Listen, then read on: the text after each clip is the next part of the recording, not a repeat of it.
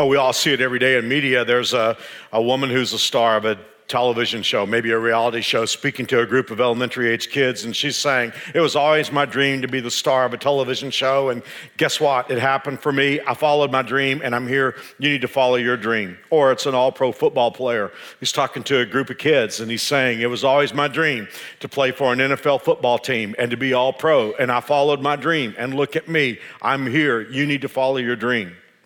The next day, it's in all the media, and there's all the warm, fuzzy feelings. And, we forwarded on Facebook, and look, he was talking to a group of kids, and he told them, follow your dream. What's wrong with that advice?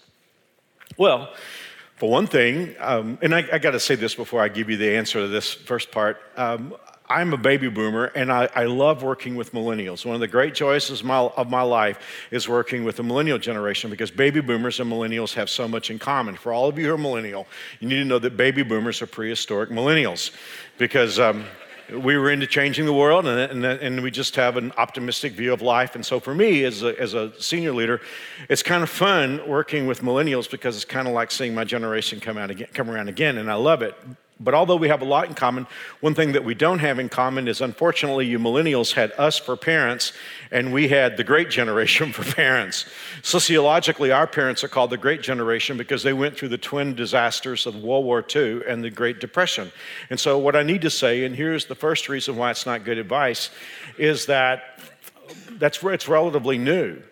Those of us who grew up boomers to the great generation, our parents didn't tell us to follow our dreams. Our parents told us to do things like work hard, stay in school. How many of us who are baby boomers had our parents tell us, we didn't get to go to college, but I want you to have what I didn't have. I want you to go to college. And we were told to tell the truth and to treat our fellow men like ourselves and care about others. And then the idea was that if you do those things, you're going to discover your dream. Well, unfortunately, many of you who grew up in your 20s or 30s, you had us for parents, and we kind of lost that sense. And so out of that, we've come up with the idea of following your dreams. So I do want you to know the first issue with it is, and one more time, again, I love dreams, and we'll talk, in fact, this whole message is about dreams.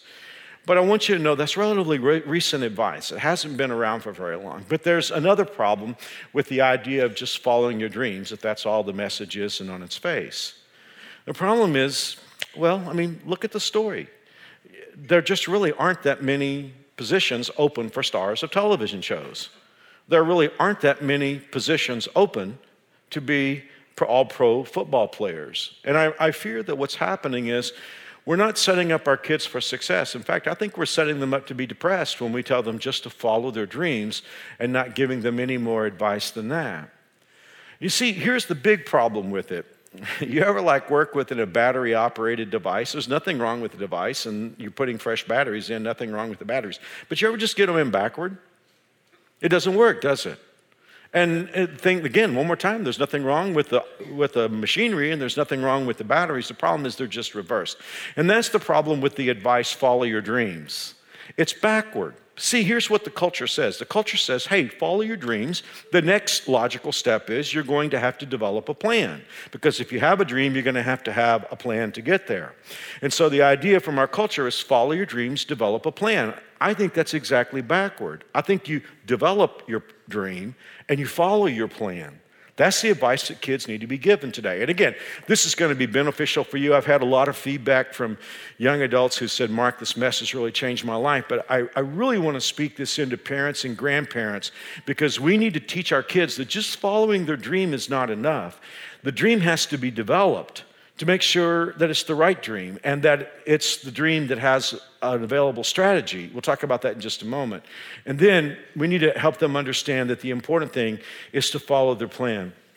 Now, just in case this talk, I already sound like a cranky old guy who doesn't believe in dreams, you need to know that you're probably in the presence of the biggest dreamer you've ever met in your life. I've always dreamed big dreams. My accelerator has been glued to the floor. I mentioned baby boomers. You have to be a baby boomer to know this movie. There was a movie in 1980 called The Blues Brothers with Dan Aykroyd and John Belushi.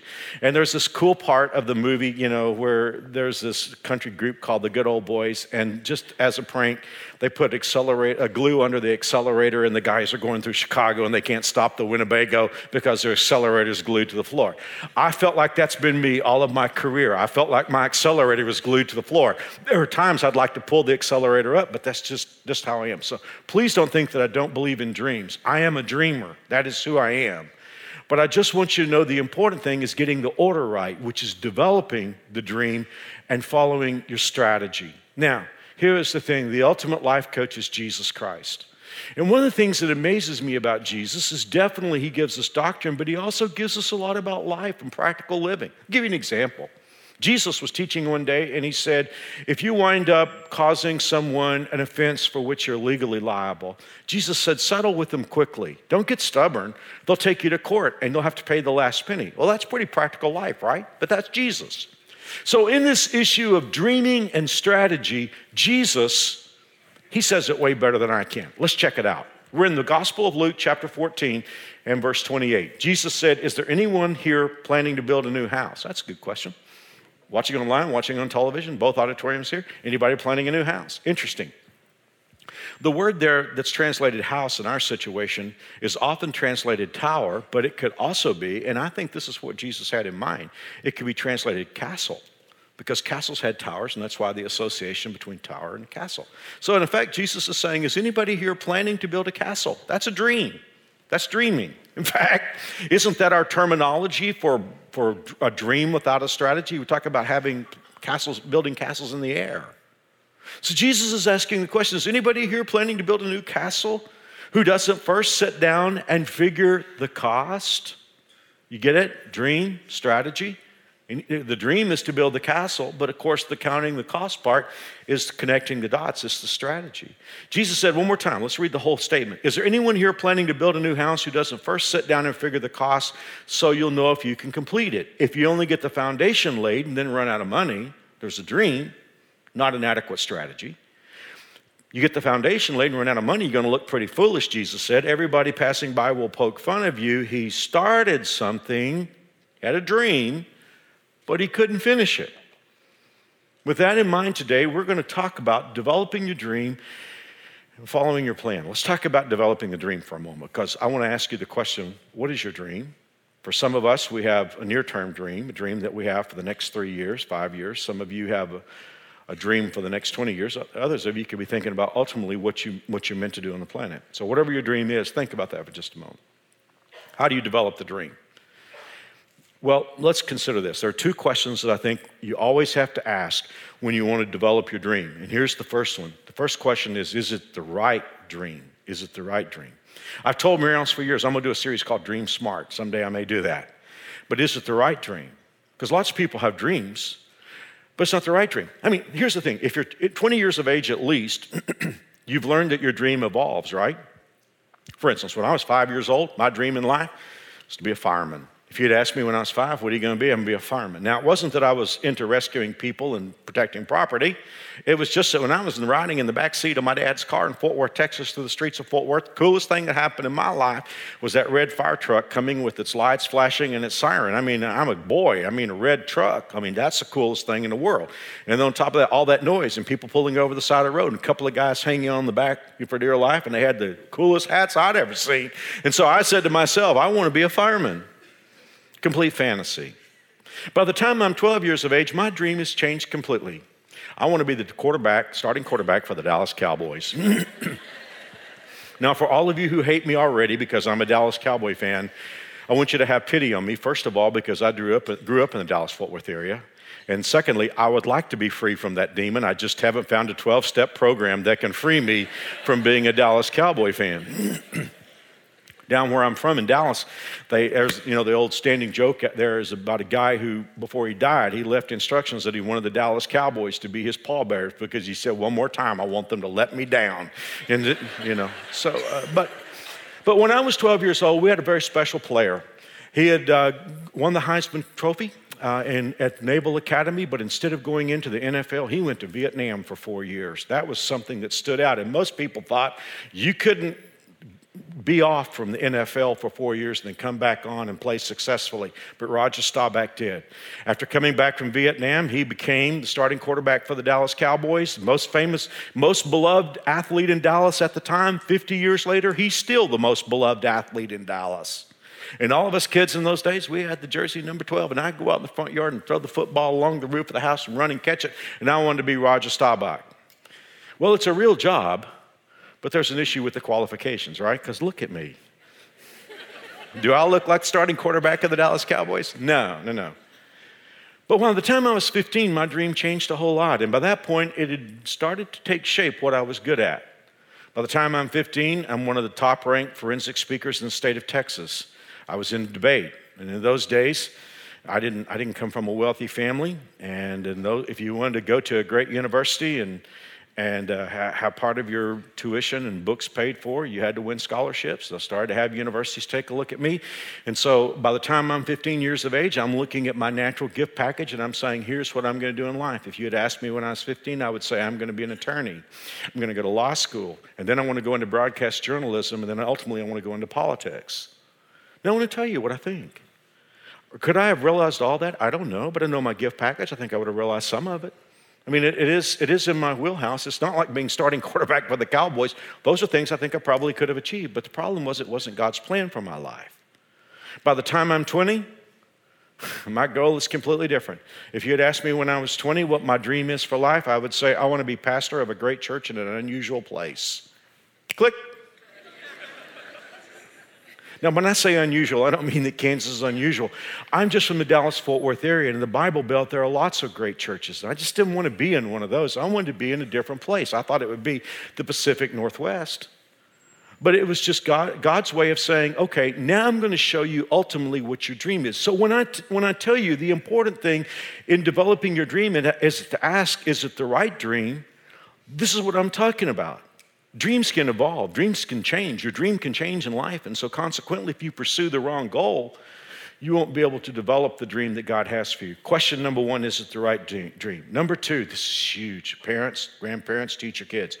Got to ask the question, is there an available strategy? Because here's the thing, you can't connect the dots if there aren't dots to connect. So whenever you look at your dream, you got to ask yourself, is there an available strategy? Not necessarily of getting from A to Z, but at least getting from A to B. I'll give you an illustration. When the economy tanked back in 2008-9, a lot of people were seeking different careers. I remember I talked to a young lady here at New Spring who was wanting to change her career. She had worked for a store, never had gone to college, 29 years of age, and she said, Pastor, I've watched Law & Order on television. I think what I want to do is I want to be a lawyer. Well, that's a fine goal. So I asked her, I said, well, what are you doing about it? She said, well, I'm taking some courses at the community college, taking a couple of courses. Well, for me, at the age of 29, 2 courses at a community college sounded pretty light to me. But I asked her, I said, what courses are you taking? One of them was a crafts course. And I said, well, you know, because I got to thinking to myself, I didn't say it out loud, but I'm thinking, I'm not really sure how these contribute to a pre-law undergrad. So I said, well, why are you taking these courses? Well, I've always been interested in these things. Now think about this, 29 years of age, I want to be a lawyer, watch Law & Order on television, taking a couple courses at the community college.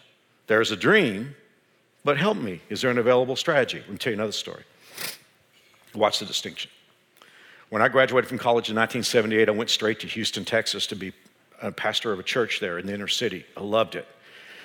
We had a young man in the church, his name was Billy. Billy, when he was 18 years of age, when he graduated from high school, went straight into the police department. But in those days, Houston had a brilliant idea. They would pay the way of police officers through college. And if they went through college and showed aptitude, they would actually help them through law school if they would commit to working in the Harris County Prosecutor's Office. Because after all, who's going to be a better prosecutor than someone who spent 20 years on the mean streets of Houston testifying in court cases? And Billy was on his way. He'd already graduated from college. He was headed into law school, and ultimately he became an attorney. And then a lot of those guys who worked in the prosecutor's office in Harris County, they became great defense attorneys, because who's going to be a better defense attorney than someone who spent 20 years as a policeman, spent 10 years in a prosecutor's office? You get what I'm saying? It's important to have a dream, but it's also important to have an available strategy.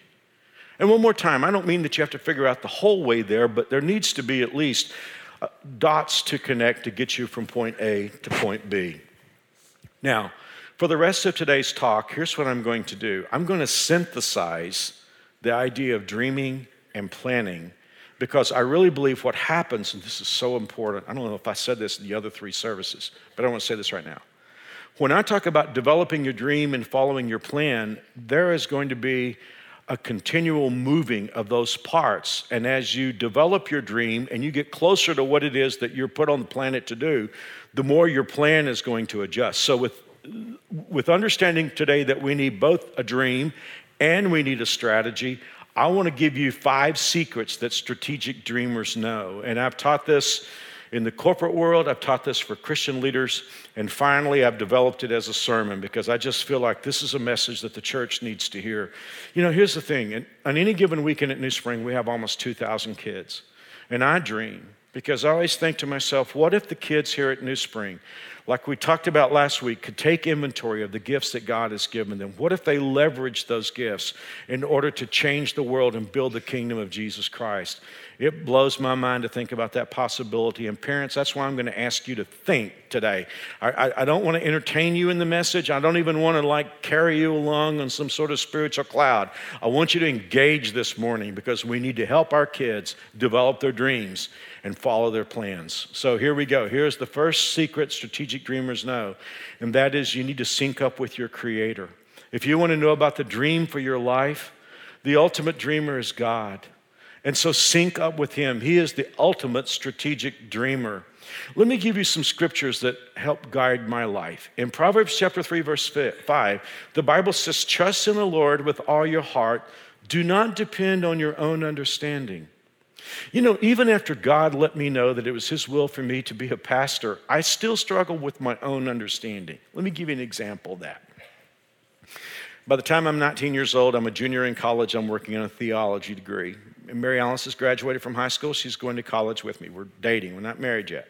We're on our way to chapel one morning. And as we got to a particular spot on that campus, I looked at Mary Alice and said, "I will go anywhere God wants me to go except to Kansas." That is a fact.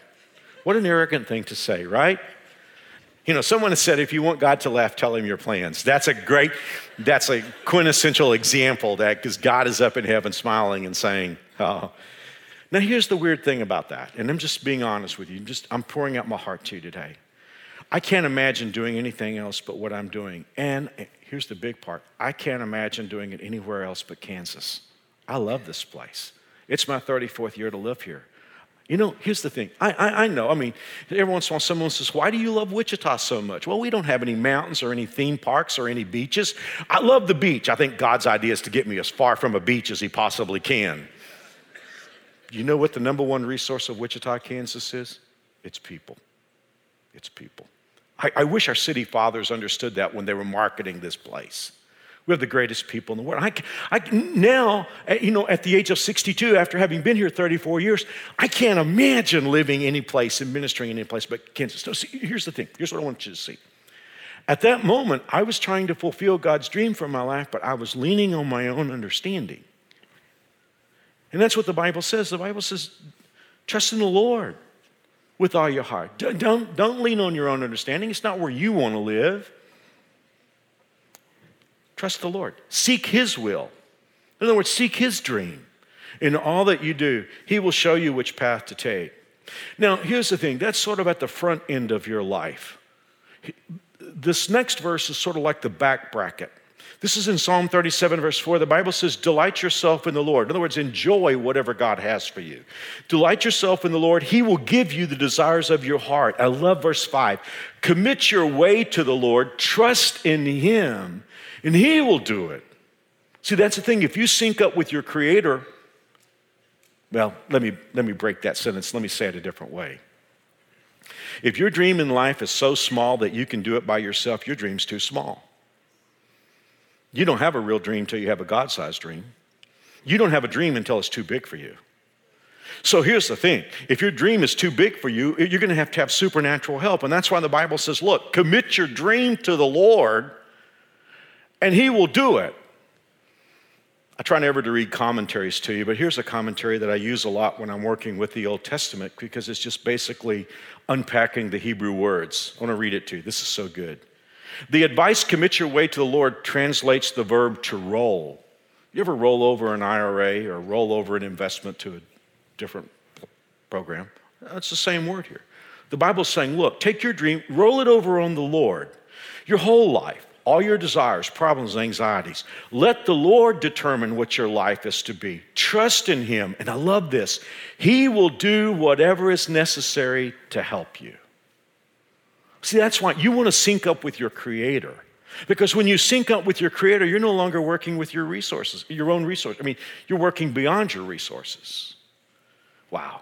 Here's number 2. Parents, grandparents, everybody, but especially those of us who work with kids, really big heads up here. And this is really complicated. You ready for this? This is really complicated, high-level business stuff. So take a deep breath so that you get this. Second secret, do what you do. Right? I've met so many people who had a dream, but it wasn't what they did. They weren't any good at it. It was what they fantasized about, but it wasn't what they did. One of my favorite stories, and this has been, I guess, six years now since this movie came out. Did any of you see the movie Red Tails? One of my favorite movies in the last 10 years. It's about the Tuskegee Airmen. And boy, don't get me started on Tuskegee Institute. What a great story. Back in the day, African Americans weren't treated fairly when it came to advanced education, and Tuskegee Institute, man, they were cranking out world-class leaders. Next February, Black History Month, if you're looking for something to study. All of us need to teach our kids about George Washington Carver. To me, he's one of my greatest heroes. He saved agriculture here in the United States. Booker T. Washington. And not only were these great leaders who trained great leaders, but they were followers of Jesus Christ. It's just a great story. That's not what my sermon's about, but next February, we all need to teach our kids about Tuskegee Institute. But during the middle of the 20th century, during World War II, African Americans had not been allowed to participate in piloting in the Army Air Corps. But there were bombers in Europe that were getting shot down at alarming rates. And every time a bomber was shot down, not only did they lose the potential of that bombing unit, but they also lost 10 or 11 American soldiers, crewmen. And so what had happened in those days before the Red Tails, they were called Red Tails because these guys painted the tails of their planes red, these Tuskegee Airmen. What happened was a lot of the pilots before then, they were sort of the air jockeys, you know, the guys in the leather jackets and the scars, and they loved the dog fights. And what would happen is when they were guarding these bombers, some,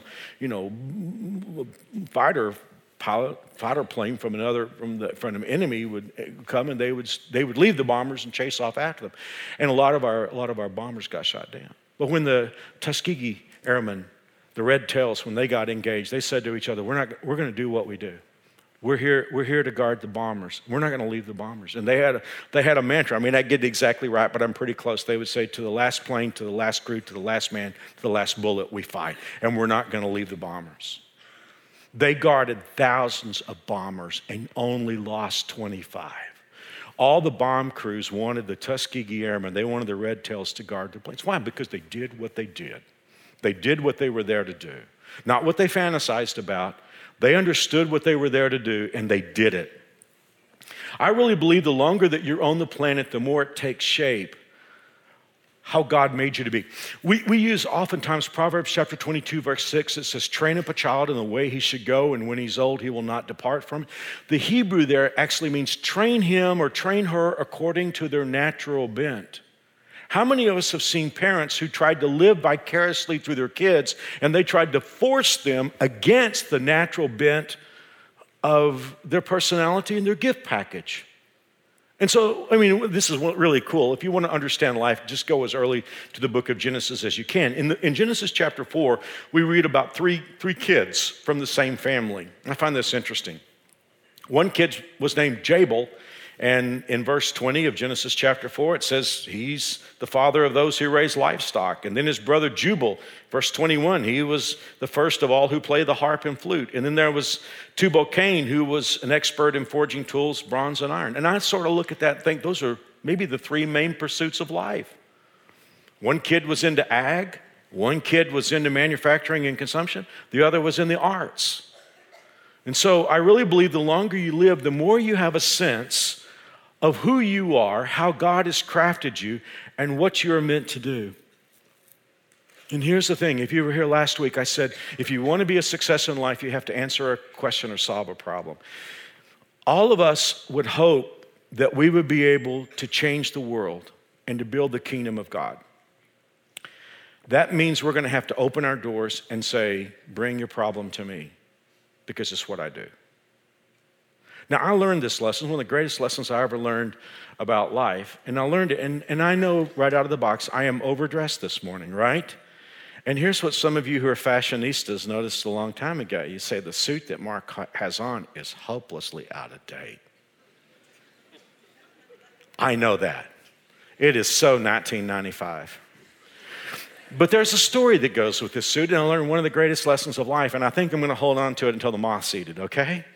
Let me tell you the story. Years ago, as pastor of the church, I had to wear a suit 7 days a week. I guess I didn't have to, but I did. And suits are expensive, and I didn't have a lot of money, and I don't like cheap suits. So the issue that I had was, how can I buy a nice suit that I can afford? And there was a warehouse, men's clothing warehouse, down, not the actual store that bears that name. It was just a warehouse. And they had older suits. They'd be like 3 or 4 or 5 years old. They were, they weren't the new suits out.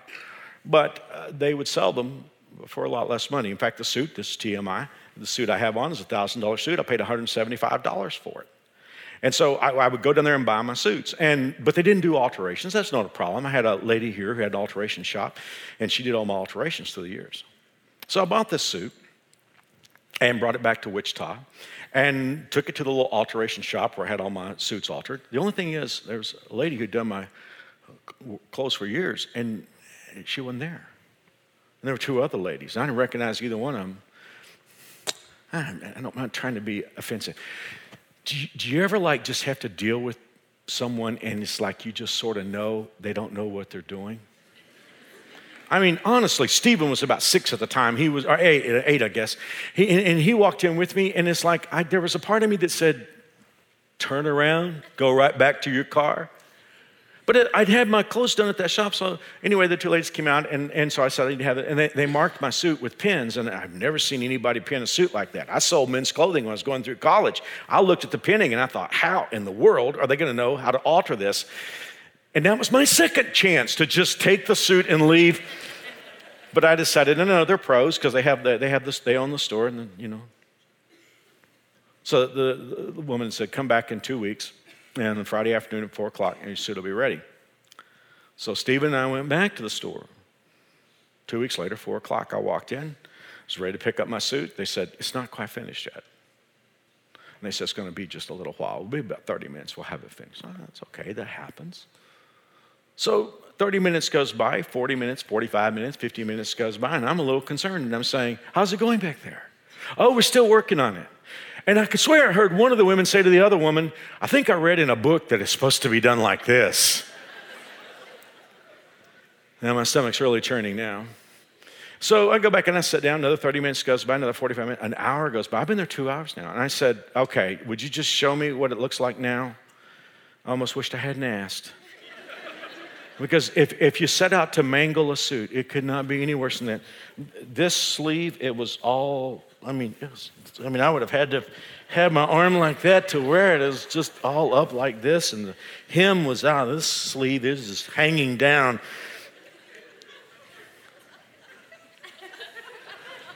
It would be like you went to the local high school and told the football team that they were going to do a home ec project. And I said, let me have it. And I was just upset. I was furious. I was getting in the car, and Stephen, it's his personality, trying to calm me down. Dad, it's going to be okay. No, it's not going to be okay. This is an expensive suit. Look what's happened to it. I go home. Rihanna said, how'd it go? I said, you don't even want to know. It's horrible. I held it up, said, look at this. I took it to this place. These people have no idea what they're doing. They mangled my suit.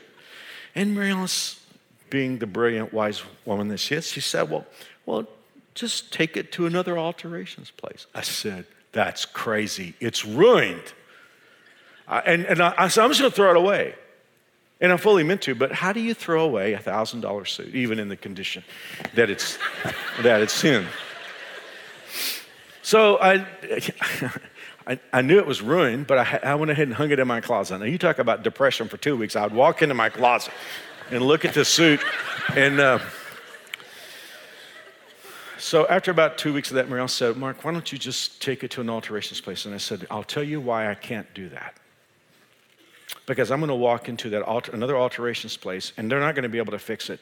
And they're going to look at me and look at this suit, and they're going to say, how did you let a nice suit like this get treated in this condition? And I said, I won't know how to answer that. Sure enough, after a few days, I humbled myself, and I walked into an alterations place. And the man who met me that day, who's now a friend, he said something to me that changed my life and ultimately had an impact on what happened at New Spring. Do you ever try to, you ever get really embarrassed and you have to tell your story, and it's so embarrassing that it all tries to come out at one time and it's just incoherent? That's what happened to me that day. I'm a wordsmith. I'm a communicator. But how am I going to explain this? I held the jacket up and I tried to tell what happened. I took it to a place with a couple of crazy ladies who didn't know what they're doing, and they ruined my suit. I was trying to explain all that, and all of a sudden he just held up his hand like this. And he said, sir, bring it to us. It's what we do. I've told that story all over the world. I've told it training corporations. I've told it training Christian leaders. Bring it to us. It's what we do. What's the difference in two alterations places? Well, let me just tell you about the place that fixed my suit. The couple that own the shop, they're Satish and Joanna Chari. They came from India to the United States in the middle 90s. Satish had a background in sales. Joanna had a background in HR, but they're coming to a new world. They had to figure out a new kind of life. Turns out Joanna was world-class seamstress. There was a dry cleaning establishment on South Rock Road. They had 150 square feet. They wanted to open an alterations place. And Joanna and Satish took that over. Today, it's 5,000 square feet.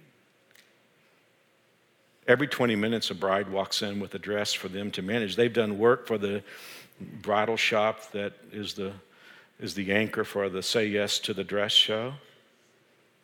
I never walk into that store that it's not filled with people. On the other hand, there were a couple of women who had a dream. If you had asked them, I never knew their names. I don't know them. I'm not going to know Satish and Joanna, but if you had asked them, why are you opening an alterations place? They would say, it's our dream. It's our lifelong dream. We're both best friends, and we're just going to quit our jobs, and we're just going to open an alterations place. The only thing is they didn't have the first clue what they were doing. And it was a disaster, and it wasn't long before they were out of business. I'm sure they were fine people. I'm just telling you, if you want to be a strategic dreamer, you need to do what you do. Not what you fantasize about doing, but do what you do. Number 3, strategic dreamers embrace the facts. Let me give you a statement to mull over for a few moments. For someone who is a dreamer without a plan, facts are always the enemy. One more time. If you're talking about anybody who is a dreamer and they live in a fantasy world, whenever they encounter facts, it's going to be the enemy. Because here's the thing, no matter what your dream is in life, if it's a great dream, there are always going to be facts that constitute a headwind. That's just part of life. And oftentimes, those facts are what help you not only develop the dream, but shape the plan. One of my great friends here at New Spring, who's an extraordinary leader, Rich Juvenal, gave me the book on the life story of one of my heroes, Alan Mulally, Kansas-born, Boeing for many years, was vice president for engineering for Boeing, who went on to lead Ford Motor Company. And it's amazing what Alan Mulally, just a great story. You can remember a few years ago with the economic downturn, all three of the big three looked like they were going to go bankrupt, and all of them did except for Ford, who was led by Kansan Alan Mulally. And it was so interesting, when Alan first went to Ford, there were a lot of them, car industry executives there had been at Ford for years, and they looked at this Kansas guy with his blue blazer and his khaki pants, and they said to him, quite honestly, sir, we don't know if you really understand the car industry. And what Mulally said to them was still classic, and for all of you in the aircraft industry, you got to love this. Mulally said, let's see. You make a product with 3,000 moving parts. I come from a company that makes a product with 30,000 moving parts, and it has to stay in the air. I think I understand your world. But very quickly on, he realized Ford was in deep trouble. They were hemorrhaging billions of dollars. And he set up a system of coding, of color coding, whenever the executives came together. If everything was going great and the product was ready to roll out, it was green. If there was an issue and it was slowing down, they were to code it with yellow. And if there was a problem and it was stalled, they were to code it with red. The problem was they were hemorrhaging billions of dollars and they were facing bankruptcy. And whenever we would go to the meetings, everybody presented all green. It was like everything is going great. And finally, one guy, his name was Mark Fields, who actually succeeded Al Mulally at Ford. Mark Fields got up his courage one day and he said, we have a problem. And Fields said it was like he could feel everybody moving the chairs away from him.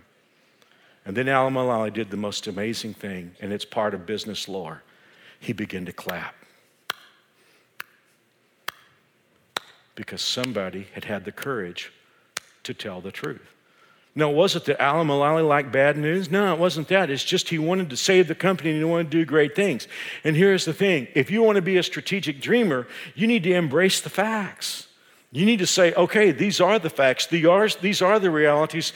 One of the things that I've watched in leaders throughout the years that makes them just basically unhelpful, if not worthless, is someone who sticks to a specific idea of a dream and denies the facts that are obvious to everybody else.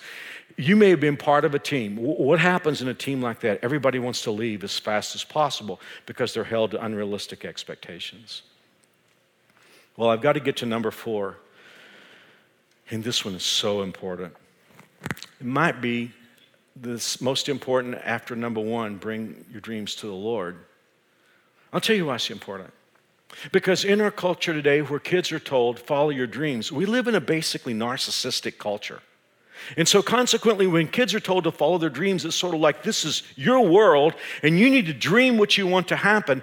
And tacitly, it's almost spoken that everybody else in your life is around you to help your dreams come true. If I go to one more silly movie and watch the message targeting little boys and little girls as if to say, you need to have your dream and everybody around you is here to make your dream come true. I'll tell you what terrifies me about that is these kids are being set up for enormous disappointment. Because most of us are old enough to learn that the rest of the 7 billion people on the planet don't seem to think that they're here to make our dreams come true. It's number 4.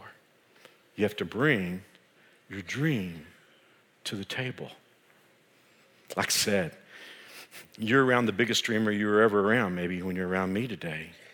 You know when you drove on that property out there in the traffic jam? That's a 30-year-old dream of mine. That dream started before K96 was finished. So when you drove on that property, that's a 30-year-old dream of mine. When you walked into this building, that's a 30-year-old dream of mine. You notice that New Spring is a different kind of church. It's not your ordinary. That's a 40-year-old dream of mine. See, I believe in dreams. But let me tell you what I didn't know. If I go back 30 years ago or 40 years ago, I want to give you 4 things that I didn't know. The first thing I didn't know is I didn't know how long it was going to take. Number 2, I didn't know how complicated and difficult it was going to be. I didn't know how many changes were going to take place in my dream and how it was going to reform before it actually came to pass. But here's the big one. Ready? I had no idea how many people it was going to take for this dream to come true. And piece by piece, God built a dream team. Right. You can walk around New Spring and you know we're understaffed. We're understaffed for a reason. We're volunteer dependent. It takes us 1,000 volunteers to pull off a weekend. So we have a small staff, but I don't think you have to walk around very much before you could figure out that I work with a dream team. And I do. Now, this is going to sound like psychobabble, but it's truer than you can possibly imagine. Here's what you must understand. We all need a dream team, but there is no dream team without team dream. What I had to do before these dreams could come to pass is I had to bring them to the table, and other leaders got involved. And as I brought the dream to the table, it didn't look the same as it looked when I brought it to the table, because other wise women and men spoke into it, brought their giftedness into the situation. And when we all walked away, it wasn't Mark's dream anymore. It was a team's dream. And then that's when great things begin to happen. Do you know what's wrong with most marriages today? A man and a woman stand at an altar before a pastor or an official, and they get married and they've vowed their vows of love to each other. And I think they do love each other, but it isn't long in many cases before they're running in opposite directions, and I'll tell you why. Because the bride stands up there and she has a dream. She has a dream for this marriage. I've dreamed about it all my life. I've dreamed about marriage. I have this dream for my marriage. The groom is up there. He's got a dream for the marriage. His dream is going to come true. He's met the woman who makes his dreams come true. She's met the man. When her friends ask, he makes my dreams come true. Problem is, they go into the marriage and they still have their dreams, and their dreams are not the same dreams. See, here's the thing. If you really want to get married, it's got to be a team dream. And you start having kids, it's going to get to be a bigger team. There is no such thing. Here's the thing. There's no such thing as dream team without team dream. You must bring your dream to the table. And when you leave, it won't look like it did when you brought it. But that's when great things have the potential of happening.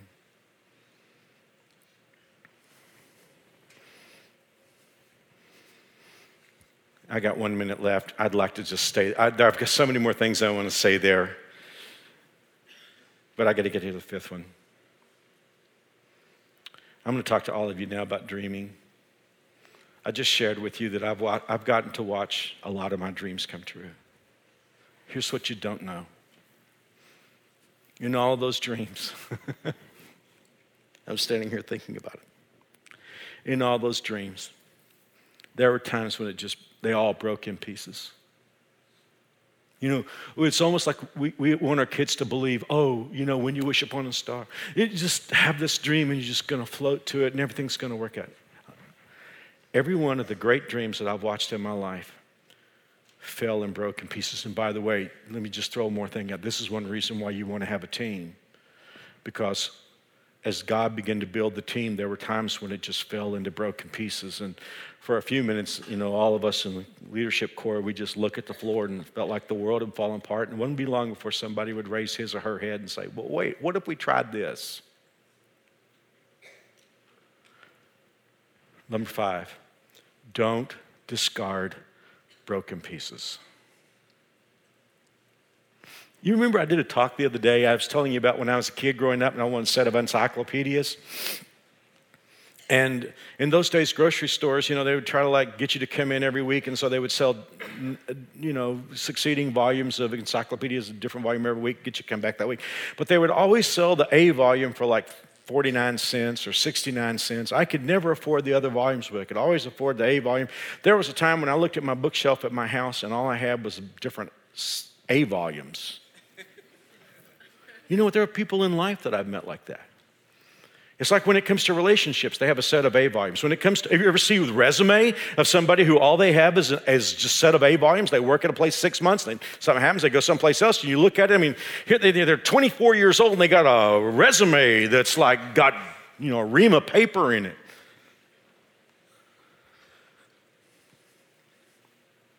I want to tell you, if you want your dreams to come true, you got to have staying power.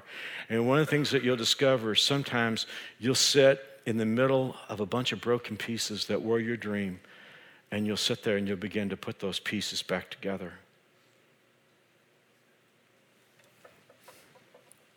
You remember where we started? The book of Proverbs says, trust in the Lord with all your heart. Don't lean on your own understanding. In all your ways acknowledge God. He'll make it happen. Commit your way to the Lord. Trust in Him. He'll do it. You guys know, if you've been at New Spring for a long time, you guys know that I'm a huge fan of Abraham Lincoln. I think it's universally accepted that Abraham Lincoln was our greatest president. What's ironic about that was he failed at practically everything he did before he was elected to the presidency.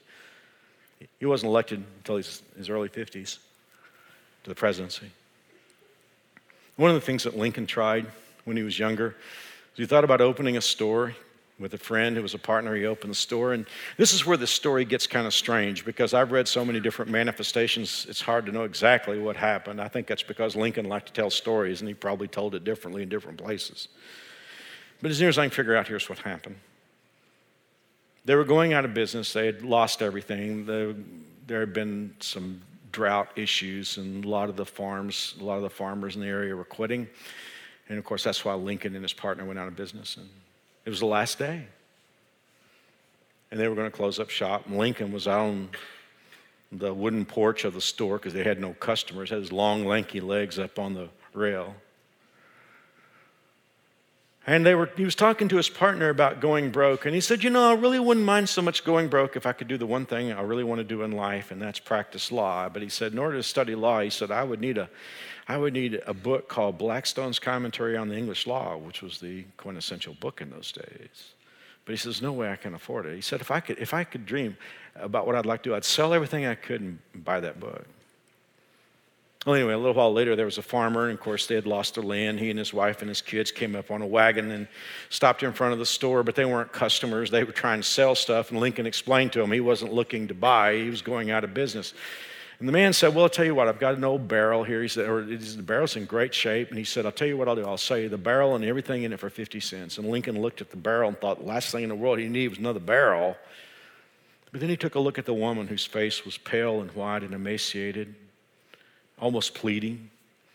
And Lincoln said, I reached into my pocket and got the last 50 cents that I had.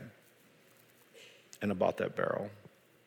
And it sat there in the front of the store, and his friend made fun of him for spending his last 50 cents on a silly thing of buying a barrel. But late that afternoon, Lincoln thought he would just rummage through the barrel and see if there is anything in there worth keeping. And sure enough, there was nothing, just rags. The family had rags on already, and these were the clothes they weren't using. They were just rags. And he reached through the barrel, nothing there, until he came to the bottom, and suddenly his hand hit something hard. He felt around and clearly saw it was a book, and he reached down and picked up the book, Blackstone's Commentary on the English Law.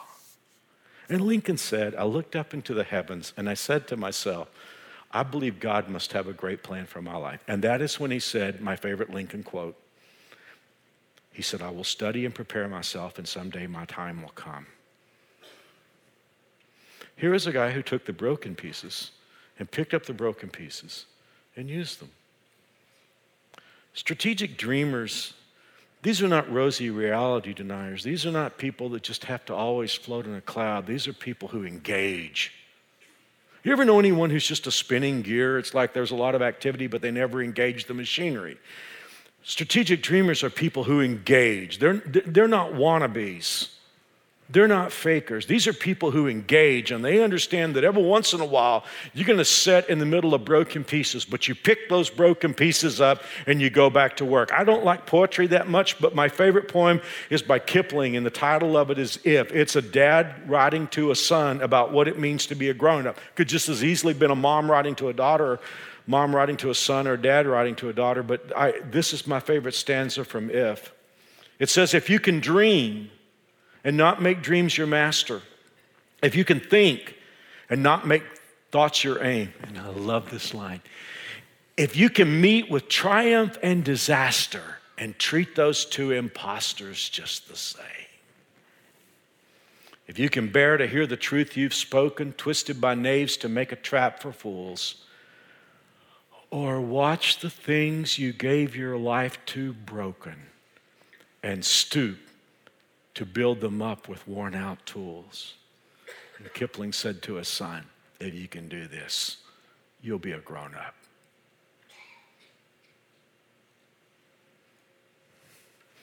I'm in overtime, but I can't help but say this. Who is the ultimate dreamer? God. What is his dream? He wants you to be a member of his family. He wants you to be his daughter. Not just in this life, but forever. He wants you to be a son. Wow, if you can bear to hear the things you spoke and twisted by knaves to make a trap for fools, who knows that better than God? His words are twisted all the time, in church and out of church. Or watch the things you gave yourself to like a world. Watch it broken by sin. And God stooped in the person of Jesus Christ down to our earth. And he built up the plan with a wooden cross and rusty nails, worn out tools. And through what Jesus did on the cross, he made a way for you to have an everlasting relationship with God. Do you have it? I just don't think dreams start until you become God's daughter, until you become God's son. And Jesus has made a way. Mark, how do I get in on that? How do I get forgiven? How do I become God's child? The Bible says ask. That's how you get a gift. It's a gift. Jesus paid for it on the cross. The Bible says whoever calls on the name of the Lord will be saved. And if you're here today and you say, I want Jesus Christ to be my Lord and Savior, you can pray with me. And I'll pray this prayer slowly, and you can decide if you want to own it. You ready? Let's slow down. Here we go.